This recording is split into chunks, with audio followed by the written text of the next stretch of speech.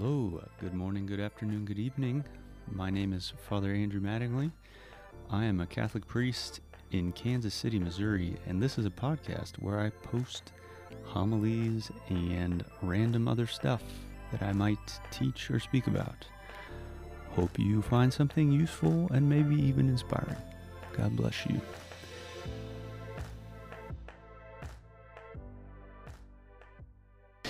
It's a beautiful day to crown our Blessed Mother, and just to repeat the exhortation, the encouragement that I gave all of you last week, in this month of May, dedicated to our Blessed Mother, I would just encourage you strongly to take on some sort of extra sign of devotion or love for her this month. Could be a small little pilgrimage to some church named after her. Could be taking up the rosary if that's not already a daily practice. Could be reading a book about our Blessed Mother. But something this month to show her honor and affection. Also, just a brief announcement, there is a second collection today for utilities. All right. You may have noticed that throughout the Easter season, there are a lot of references to baptism in the various proper prayers of the Mass. And it's highly recommended, although not required in the liturgy, to do the sprinkling rite of the congregation with holy water on Sundays in the Easter season, which we do here at the 9 and 11 a.m. Masses. And that is meant to be a reminder of our baptism. And as I was looking at the readings for the next 3 Sundays, it just so happened that there was a theme in one or more of the readings each Sunday that has to do with baptism that I thought would be good to talk about. So first of all, to back up, when we're baptized, we, so to speak, put on Jesus Christ. Another way to think about it is we are inserted into Jesus himself. We're kind of plugged into him. Right? We literally become members of his body. It's not some sort of distant, abstract thing. It's about as intimate and connected as you can possibly imagine. And so when that happens, at the moment of our baptism, when we are inserted into Christ, we take upon ourselves aspects of his identity, if you will. The first and most significant of those is that Christ is the Son of God. He is the Son of God the Father. So when we are baptized and we are inserted into the life of the Son of the Father, we enter into this family of God as well. We become, as is often said, sons in the Son. Or if you're a woman, daughters in the Son. Right? We enter into the familial life of the Trinity. We become brothers and sisters of Christ and sons and daughters of the same Father. This is a radical thing that happens to us. Another aspect, though, of Christ's identity that perhaps doesn't get maybe as much attention is the fact that he is priest, prophet, and king. He fulfills all of these various archetypes of the Old Testament in himself. He is the high priest, he is the supreme prophet, and he is the king of the universe. Priest, prophet, and king. So when you and I were baptized, we also took upon ourselves this aspect of the identity of Jesus. In your baptism, you became a priest, prophet, and a king. And as I was looking at the readings this Sunday and over the next 2 Sundays, these different elements were highlighted in one or more readings, so I thought it would be good to talk about them. So today I want to talk about the fact that all of you here participate in Christ's priesthood in a different way than I do as a ministerial priest. You participate in what's often called the common priesthood of the baptized. Right? The common priesthood of the baptized. I participate in what you might call the ministerial priesthood, which comes through holy orders. The common priesthood comes through baptism. So all of you are priests. They're all throughout the New Testament, you'll find these phrases written about all the believers collectively, that they are a kingdom of priests, that they are a royal priesthood, right? And that is all of us, anyone baptized. So what does that mean? I think it might be helpful to first ask the question, what is the essence of a priest? What is the essence of the priesthood? Just generically speaking. And there's a pretty simple answer to that, which is that the essence of the priesthood is to offer sacrifice.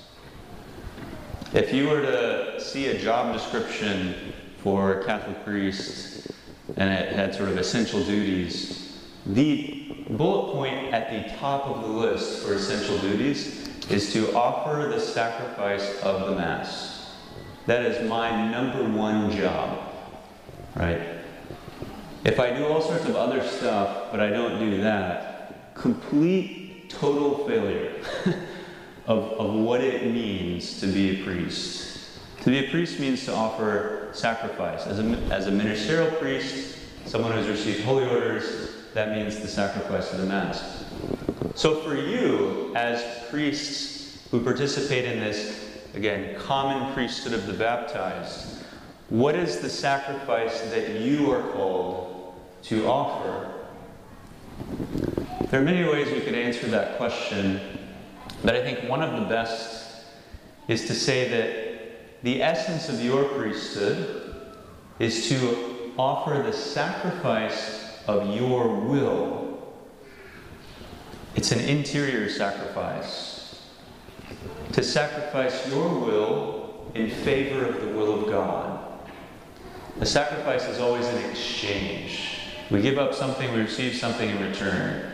At Mass, bread and wine are brought forward. They're exchanged, if you will. They're transformed into something far greater, something infinitely greater, the body and blood of Jesus Christ. On a daily basis, for you to exercise your priesthood well means to exchange at many, many moments throughout the day your will, what you may want to be doing with your time, how you may want to react to a certain situation, what you might want to say or not say in a given situation. You give that up. You sacrifice that if it's clear that God's will is something else. And in that moment of doing that, of saying, Lord, I'm going to sacrifice my will in this moment in place of your will, in that moment you exercise your priesthood. You exercise your priesthood. And this is what we want to be doing all day, every day. The more you do this, the more you will step into this identity that you received in baptism. This interior sacrifice of your will in favor of God's will. Now, one of the things that sacrifice always entails is suffering of some sort.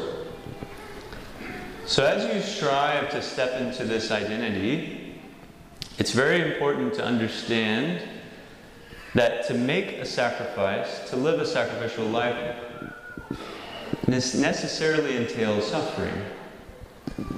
So if you want to fully live out this identity that you received in baptism, you have to have as a goal not only to love sacrifice, to really wake up in the morning and say, I would love nothing less, Lord, even if I'm not feeling it, I would love nothing less than to just make sacrifices all day long today. So not only do we have to develop a love for sacrifice, but we even have to strive to reach a point where we love the suffering that is entwined in sacrifice. That is not an easy thing. Our natural inclination is to run away from suffering, not to love it. Right? So, for example, you're at work and you have, a to-do list of 10 things. 9 of them you would prefer to do over the one thing that you know is God's will. This is the most important and urgent thing on my to-do list. I know it's God's will that I tackle this. In that moment, you exercise your priesthood. If you sacrifice your own will, which would be to do any of those other 9 things in place of the one thing that you know is God's will, right? If the Lord sends you a cross of some kind, and I'm not talking here, oftentimes we can call crosses, by the way, things that we just kind of invent. They're not like sufferings that we invent for ourselves. That's not like a real cross. Real crosses are always given by God. So the Lord sends you a real cross, and you don't want to carry it, which is our inclination. You want to set it aside and do something else, which is very natural, right? In that moment, you exercise your priesthood when you say, Lord, I'm going to sacrifice my own will right now, which is to lay down this cross, to not have anything to do with it, to avoid it, to try not to look at it, right? You exercise your priesthood when you say, you know what, I'm going to sacrifice my will, which is to do all those things, in favor of God's will, which is to reach down and pick up this cross that He's lovingly gifted to me as a participation in His own suffering. And I'm going to carry it. Right? The common priesthood of the baptized is a beautiful thing. We have to come to love sacrifice and even to love the suffering that is entailed in sacrifice. Now, the last thing that I want to mention is that in the sacrifice of the Mass, the ministerial priesthood that I exercise and the common priesthood that you exercise come together and sort of mix in an extraordinarily beautiful way. So if we were to zoom out for a second and ask the question, has anyone in history ever offered to God a sacrifice that is actually worthy of Him, of His glory, that is actually on level with Him? The answer is yes. There's been one person, it's happened once, where the God-man, Jesus Christ, offered His life to His Father. And because He was equal in substance with His Father, that He was divine along with His Father, that sacrifice He made on the cross actually rose to the level that God deserves, strictly speaking. It's the only perfect sacrifice that God has ever received. Now in the Mass, that perfect sacrifice is represented on our altar.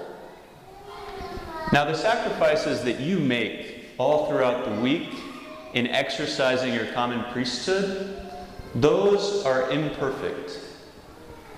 It's not through any fault of your own, just that you're human and God is divine, and there's an infinite gap there. So no matter how perfectly you may offer a sacrifice to God on Wednesday at 2:30 p.m., it is simply not going to rise to the level of what God deserves in His very nature, in His majesty. But here's the kicker. When you come to Sunday Mass, or for those of you who go to daily Mass, it applies here as well, what do you have the opportunity to do? You have the chance to take your imperfect sacrifices and to then place them on the altar, to connect them, to infuse them into the one sacrifice that is actually worthy of God and His majesty. It's a wonderful thing, an extraordinary privilege, an extraordinary power, I would say, that we've been given. You've been given a power in your baptism to take an imperfect human sacrifice and have it raised to the level of something worthy of God. by joining it to the sacrifice of his Son. Thanks be to God for such an extraordinary privilege. So my encouragement to all of you today is to take advantage of this power that you have received in baptism. Use it. When you come to Mass, be conscious of what I talked about this the other week, be conscious of what you place on the altar during the offertory. That's the moment where you place crosses, other sacrifices that you've made, in different contexts of your life. You place them there, you connect them to the one sacrifice that rises to God's majesty, and they're sort of taken up to a level that on our own they could never have reached. They become actually pleasing to God, right?